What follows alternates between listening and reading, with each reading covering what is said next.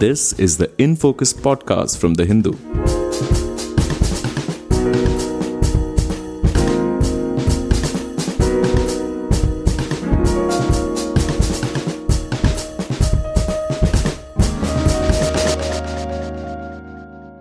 Hello and welcome to the In Focus podcast. I'm G Sampath, your host for today's episode. 7 years after the allegations were first made, a sessions court in Goa has acquitted journalist Tarun Tejpal of rape charges. The 527-page judgment has come under close scrutiny, and many legal experts have found the verdict problematic. Some of the purported flaws that have been pointed out include the focus on the victim's sexual history and a certain presumption about so-called normative behaviour of a rape victim. The Goa government has appealed against Tejpal's acquittal in the Bombay High Court.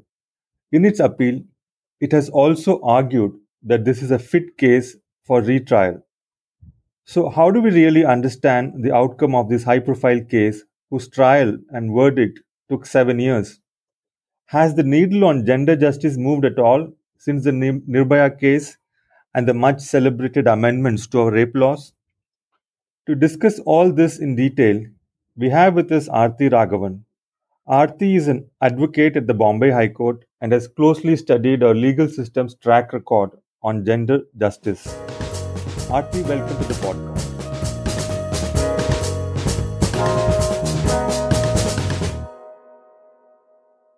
Arti, to start with, let's begin with the responses to the judgment. And many women's rights organizations have called the Tejpal verdict a travesty, and have stated that from the judgment, it looks like it is the victim who has been put on trial rather than the accused or the facts.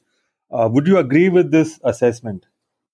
Yes, I would agree with the assessment, but I'd like to clarify that my agreement is not because the trial did not conclude in a conviction, but because existing safeguards in law were breached.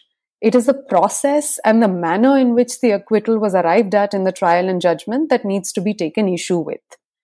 Now, you've read the judgment, Sampath. You must have seen the copious extracts from Supreme Court judgments in the first few pages. I thought it was particularly striking how many legal principles in these judgments cited have been flagrantly breached. This includes Supreme Court judgments that observe that the court must not act as a silent spectator during a cross-examination and must not allow the cross-examination to become a means to harass and humiliate a victim. The judgment also unfortunately reinforces patriarchal stereotypes, like you mentioned, as to what an ideal or what normative victimhood looks like, and finds reasons to attack the credibility of the victim on the grounds that she is educated, independent, and well-versed with rape laws. The judgment also doesn't appear to engage with or scrutinize the defense's case with any real rigor. This was evident in how it deals with Mr. Tejpal's text messages and emails, for instance. So yes, without getting into any further details of the case, I would say that the criticism to the judgment appears well-founded. However, the failures in the Tejpal trial are not an exceptional or a particularly egregious instance of a failure in our legal system when it comes to crimes against women. Historically, the criminal justice system has been hostile to victims of sexual crimes, right from the process of registering an FIR, to the medical examination, to the failure of the state to provide adequate legal and social support services, including things like treatment and counseling for victims. It is an inherently hostile process. So if the process is so deeply problematic, does the fault in this lie, can we say that the fault lies primarily with the prosecution or with the judge, or is the defense, the way they've kind of strategized this, are they to blame, or is it our statute books and the evidentiary rules for sexual assault cases that are to blame? Like, where do we focus the blame in the way this whole thing has worked out? In the case of the Tejpal trial? Yeah. There appears to have been multiple issues at play in this instance. To start off, the judge failed to protect the witness from a harrowing cross-examination, despite evidence regarding the sexual history of the victim being considered irrelevant as a matter of law under the Indian Evidence Act. Not only did she allow impermissible questions on these lines to be put to the victim, she also clearly allowed the evidence to affect the outcome of the trial. So the judge's observations and conclusions, in addition, her observations and conclusions also reeked of a patriarchal mindset. But let's bear in mind that even in the 21st century, Justice Shama Joshi's approach is no outlier. And these patriarchal values are seen at every level of our legal system. And now what exacerbates this problem is the lack of any clear commitment towards creating a gender justice, a sensitive judiciary through training and assessment of judicial officers, both at the time of appointment and through their service, or any efforts to put in place deterrents for their failure to be gender sensitive. In the Tejpal case, there also appears to have been serious investigative lapses, such as with the CCTV footage on a certain floor of the hotel, that impaired the prosecution's case. Investigative lapses affect the quality of evidence, and the victim, or in some cases the accused, may be irreparably harmed by this.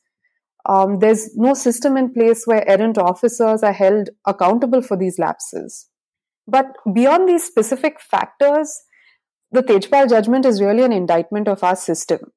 By its nature, it is normally the victim who is put on trial. As I mentioned, at every stage, the decks are stacked against them. So I wouldn't say that you can you were saying, you just mentioned that about the victim being put on trial. I mean, in this particular case, both the defense and the prosecution seem to have depended excessively on the victim's testimony to make their case. I mean, when you're speaking about the investigation, the investigation has so many lapses. They don't seem to have really paid much of attention to the whole CCTV related evidence gathering and so on. And they seem to have sort of sat back and assumed that the victim's testimony is enough to clinch the case for them. And similarly, the defense too seem to have relied excessively on the victim's testimony and breaking it down to show that it is inconsistent or whatever to make their case. Is this normal, where the entire focus of the trial is on one person's testimony? Is this normal at all in these cases, in such cases? I mean, first, to go to your statement that there was an inordinate focus on the victim's testimony, I don't entirely agree with that, because it is a fact that the prosecution led over 50 witnesses. There was electronic evidence that was gathered. I mean, there was limited CCTV footage. There were WhatsApp messages, text messages, emails. The larger failure is that the judgment does not engage with all this evidence effectively, and the judgment instead focuses inordinately on the victim's own testimony. But on your larger question of reliance on solely or largely witness testimony, I would say it isn't unusual in the case of rape and sexual assault for a case to be prosecuted primarily on the basis of a rape victim's testimony. Quite often, women are hesitant to come forward and report sexual offenses right after they occur. Or they may not be in a position to do so within a certain time frame where crucial physical evidence can be gathered through a medical examination, for instance. There is also the problem where sometimes, despite women reporting rapes or assaults on time, systemic delays and failures leads to evidence being lost. Delays in obtaining a medical examination, improperly conducted examinations where necessary steps like vaginal swabs are not taken. These are fatal missteps, and they have irreparable consequences on the outcome of the trial. They're quite common, unfortunately, and there are no attempts made to address such investigative errors or compensate victims for it. But apart from the issue of evidence being improperly secured or lost, there are also cases where the primary evidence is only in the form of witness testimony, particularly where there is a delay in reporting it. And this is what makes rape trials particularly tricky, as they rest heavily on the determination of the credibility of testimony, and there is no easy or clear formula for such a determination. And the trial is inevitably affected by the biases and prejudices of the judicial officers conducting these trials. So, in short, as you said, where you're saying that the outcome of the trial relies to a great extent on the credibility of the victim's testimony, Now, one of the ways such credibility is sought to be established is by measuring their statements against each other and evidence over a period of time. And in a case like this, which is dragged on for 7 years, there is a great deal of reliance on human memory, which is known to be fragile. When so much hinges on one person's or a few people's ability to recall things accurately over a long period of time, isn't this really quite odd? To have some kind of an expectation like this, which is against human capabilities, which is like flies in the face of what we know about human memory and so on. No, absolutely. I agree with you. The delay between an incident and an eventual cross examination does have implications on the testimony of a witness. And this affects not only the victim, but also the accused and any other witness whose testimony forms part of the trial. And added to this, in the case of victims, is the issue of post-trauma, post-violence, memory loss, where all the details of an attack may not be readily recalled in the aftermath of an incident and may only come to them, if at all, much later. But however, what happens in the course of an investigation and trial is that there are various stages at which statements are recorded. And the victim is, however, held to the statement first recorded, and any subsequent omissions and additions or changes are held against the victim. And it affects or dents the victim's credibility. So yes, of course, the delays in the trial have severe implications on the quality of testimony that can be obtained. Okay, so at the same time, we have a current system where many people argue that the victim's testimony should be enough to convict the accused in a rape case. Now, if that is so, then what is the need for a trial? That is a counter question which would come up. Wouldn't the testimony once recorded be enough to directly sentence the accused? Or to put it differently, what more is expected of a trial from the prosecution's side once we sanctify the principle that the victim's testimony in a rape case must be believed? In the Tejpal case, doesn't it appear as though the prosecution's approach has been based entirely on this presumption? I don't agree with this suggestion that a victim's testimony must be unquestioningly accepted. It's a rather extreme proposition. We can't forget that in a criminal trial, there is a person's liberty at stake. There is undoubtedly a need to test a woman's account. It is how the woman's testimony is scrutinized and the factors that feed into ascertaining its credibility that are problematic. So in 1983, the Supreme Court, in a judgment in the Bharwada Hirijbhai case, first affirmed the proposition that a rape conviction can be secured without corroboration of a victim's testimony. Now, this judgment makes for a very interesting read, I must say. It observes that in a tradition-bound society such as India, a rape victim's testimony must be ascribed credibility as the social consequences of rape to the honor of a woman and her family are dire, and a woman would not make a wrong accusation of rape. As you can see, it is extremely problematic that the credibility sought to be given to a victim's testimony is based on notions of shame and dishonor associated with rape. In the same case, the Supreme Court also emphasized that this requirement for corroborative evidence in rape cases was an import from the Western world. The court felt that in India, seeking corroboration added insult to injury to a rape victim. The court observed that the Western world had permissive values. So women living in these societies with their permissive values could not have their testimonies be accepted without corroboration, as these women may be gold diggers, vengeful, suffer from neurosis, be vindictive, or be spurned or be motivated by monetary motives.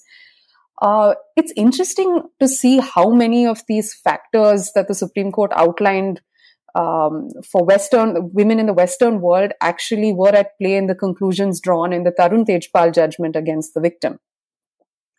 So you see, there is a tendency of the law to create the stereotype of this ideal rape victim. This creation of the notion of a helpless rape victim in a tradition-bound society, as opposed to a victim seen to embrace more permissive values, is not purely the creation of the judge in the Tejpal case and has a long and unfortunate history in the Indian legal system. As to the prosecution's approach in the Tejpal case, I wouldn't say it rested purely on victims' testimony. As I pointed out earlier, there was a lot of other evidence on record that simply wasn't considered. So on the one hand, I mean, the general understanding for lay persons who are not legal experts seems to be that when somebody says that the victim's testimony is enough to secure a conviction, it looks like you are making a system that is favorably inclined towards a victim of a sexual offense. But at the same time, we have this entire thing about sterling witness. The testimony has to be of sterling quality. Only then it would be adequate for conviction. Now, this seems to completely flip the whole thing against the victim's interests here, because then the entire focus, as we saw in this particular case, is to prove that the victim's testimony is not of sterling quality, which then leads to what we saw in this from the judgment of a close scrutiny of the victim's behavior, character, and so on, so forth. So, which seems to sort of make the battle again loaded in favor of the accused, because then you're focusing again on the victim's history and so on. So, what's going on here? Yeah. No, I'd agree. The law sets a very high and difficult bar to meet. On the one hand, we have to appreciate the need for rigor in the assessment of a victim's testimony if it is to be the sole basis on which a conviction is made. But in the process, the bar for a sterling witness has been set impossibly high.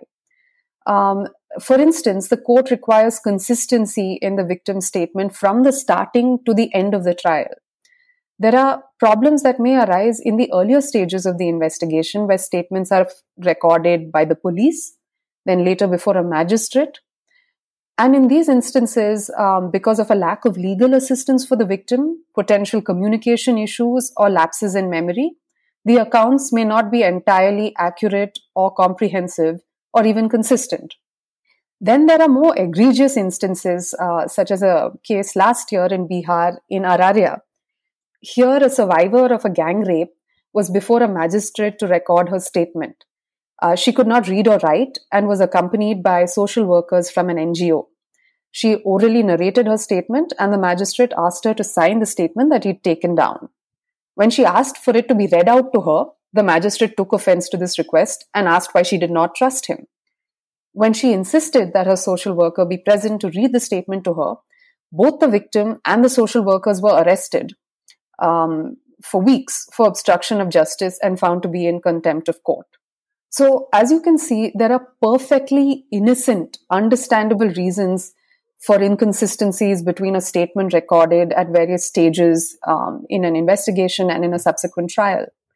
It isn't simply the aspect of fragile memory, but also systemic failures that must be accounted for while assessing the quality of oral testimony. There is also, the requirement in the sterling witness test that she should be able to withstand cross-examination of any length, however strenuous. And this ignores the harm that is caused to a victim by such relentless and damaging cross-examination. But Sampath, just to move away from the concept of a sterling witness in a rape trial, I think it's interesting to also see how the law in practice lowers the bar for testing the credibility of persons when it serves powerful interests. Take the case of a batch of petitions filed before the Supreme Court seeking the institution of an inquiry into the circumstances of the death of a judge in Maharashtra, Judge Loya. Now, Judge Loya was presiding over the trial in the Shohrabdin Sheikh encounter case, as you may recall, and the present Home Minister Amit Shah was the prime accused. 4 judicial officers of the district judiciary in Maharashtra had submitted signed statements, and 2 judges of the Bombay High Court had made statements in a newspaper, all of which indicated that there were no mysterious circumstances surrounding the judge's death, and it did not warrant an investigation. When the petitioners sought a cross-examination of these judges on the basis of their statements, the Supreme Court was appalled, and it imperiously rejected this request, saying that the statements had a ring of truth to it. Now, while I appreciate that this was the hearing of a petition before the Supreme Court and not a rape trial before a sessions court, I think it's interesting to see how the law can assign a higher degree of credibility to the statements of persons in certain situations and subject them to a far less rigorous standard of scrutiny. Okay, this is very interesting. So, what you're saying is that on the one hand, the criteria for what would qualify as a sterling quality testimony from a rape victim is actually really unrealistic and impractical. And on the other hand, for someone like you mentioned in the case of the lawyer case, when the moment a person becomes a judge, it is as if automatically anything they say becomes of sterling quality. I mean, is this? Yeah. Am I? I mean, I think the hypocrisy is writ large in this example, and it's unfortunate. And I think it's symptomatic of how power operates at every level of our legal system. Right. Moving on to another aspect of this particular case, we make out from the judgment that the victim's phone was handed over to the prosecution, and many people have commented on what has amounted to within quotes a digital strip search of the victim.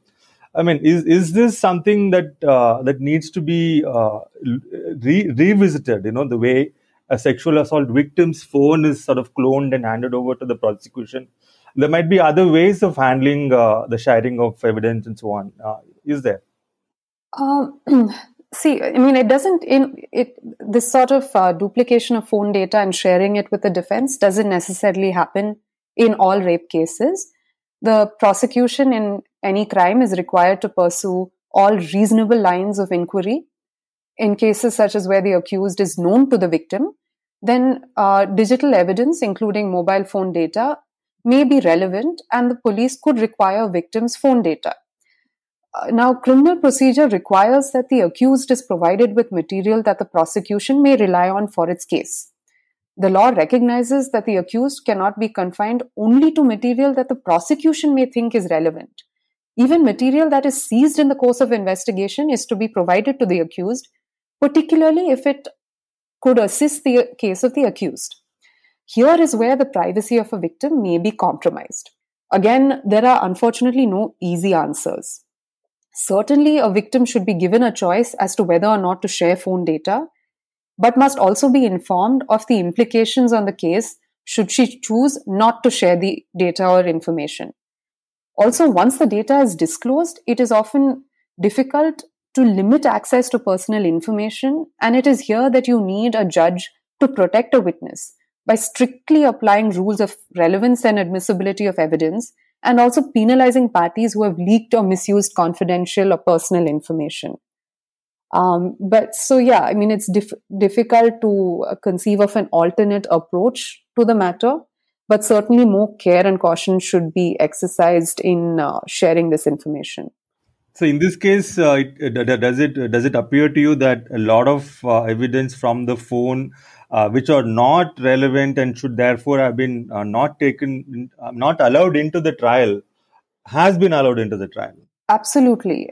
I mean, it's clear that her chat history has been scoured, including the names of chat groups, messages and confidences exchanged with friends, details of sexual history, all of which are either irrelevant or inadmissible. And not only were these allowed to be used in her cross-examination, but also ultimately seeped into the adjudication and final determination in the case. So, yes. Okay. Also, I don't know. I mean, isn't this? I mean, these kinds of situations, I've only seen such cases in Hollywood and Bollywood. I mean, the prosecution lawyer in this case is supposed to should have objected, right? I object, Your Honor, and it should have been sustained. I mean, I wonder if those objections can happened, and then the judge overruled them, or is it like they never happened? What appears to have happened is that objections have been noted, and this happens quite frequently in criminal trials, where either a witness is confronted with inadmissible evidence or made to answer impermissible questions, and the objection is noted by the judge, and a ruling on the objection is reserved for final arguments. So you're faced with a situation where the witness is forced to answer a question that should never have been put to her. And you can't turn the clock back on that event. And you can't erase the memory of that response from the judge's mind. So although it isn't supposed to weigh on her final determination of the matter, it unconsciously or sometimes consciously seeps into the conclusions and observations in the judgment. Okay. So now the Goa government, in its appeal before the Bombay High Court against Tejpal's acquittal, has said that this is a fit case for a retrial, citing the trial court's lack of understanding of a victim's post-trauma behavior and so on. So, what criteria have to be met for a case to go for retrial? Does this judgment meet those criteria? And even if it does, I mean, is it really in the victim's interest to go for a retrial? To answer your last question first, just briefly, no. I don't think it would be in the victim's interest. But to elaborate, a retrial is ordered in an appeal from an acquittal only in exceptional circumstances, when the court considers that a retrial is indispensable to avert a failure of justice.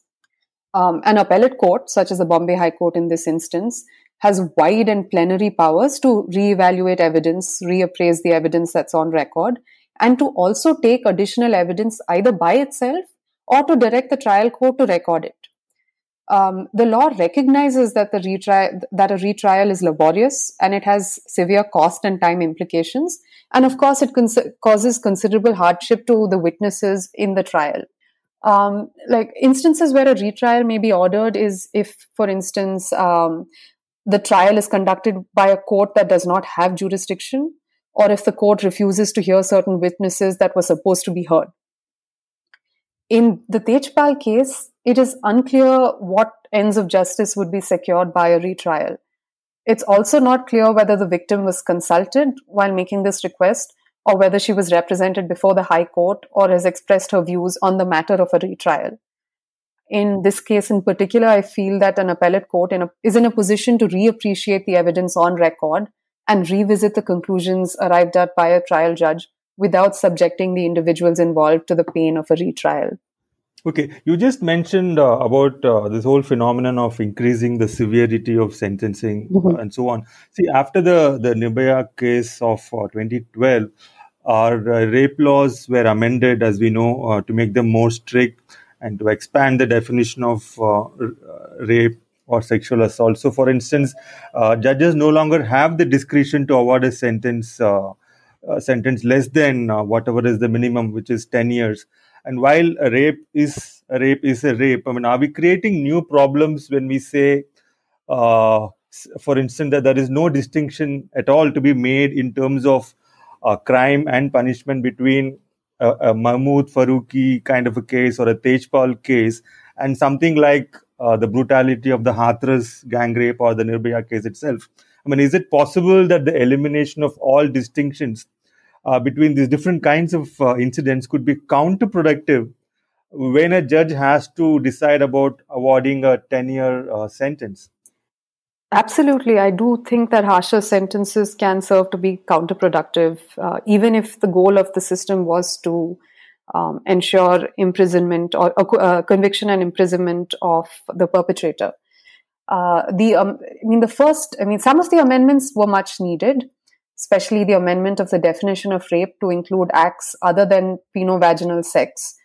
The earlier restricted reading of the definition of rape was underpinned by, again, patriarchal notions that treated the womb as sacred and rape as an assault on the womb. However, there are real problems that arise from this notion that rape is rape is rape, and that all forms of rape must merit a minimum sentence of rigorous imprisonment of at least 10 years.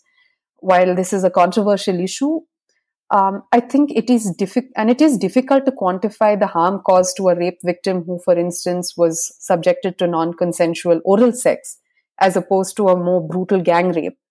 I feel it is important for the law to recognize and engage with degrees. There are thorny issues around how consent may be expressed in intimate relationships, or in cases where the accused and victim are well acquainted. Particularly in such cases, there is an understandable reluctance to sentence an accused to a minimum of 10 years for such an act. And this could have a detrimental impact on securing convictions. So yes, as you said, I do feel like harsher sentences are very often counterproductive. And this has been observed empirically as well. Okay. So Arti, my last question in this this particular issue to you. See, there have been innumerable cases of problematic acquittals. Tejpal case is not the first, as we know, and why? But nonetheless, we very rarely see senior judges or lawyers speaking up publicly for gender justice, like they have done in other issues. So, is there too much of systemic misogyny? Like you refer to institutionalized misogyny in our legal system. Is there is there too much of systemic misogyny in our judiciary for one to realistically expect justice as a matter of course for victims of sexual offences? Um, yes, unfortunately, I do believe that misogyny is deeply embedded in our male-dominated legal system. I can't think of a more telling example than the sexual harassment allegations against the former Chief Justice Gogoi. Over here, you had the bar and bench colluding in victim shaming the complainant even before an inquiry was instituted. Now, this included the Attorney General, Mr. Venugopal, and the Solicitor General, Mr. Tushar Mehta. I also think it's ironic, based on newspaper reports that I've come across, that Mr. Mehta, appearing for the state of Goa in the Tejpal matter, has pushed for an early hearing of the appeal, stating that we owe it to our girls. It's a shame that the same apparent concern and respect was not extended to the complainant in the Justice Gogoi case. And in that case, the inquiry into the complainant was conducted in a manner that violated the basic requirements of natural justice and due process.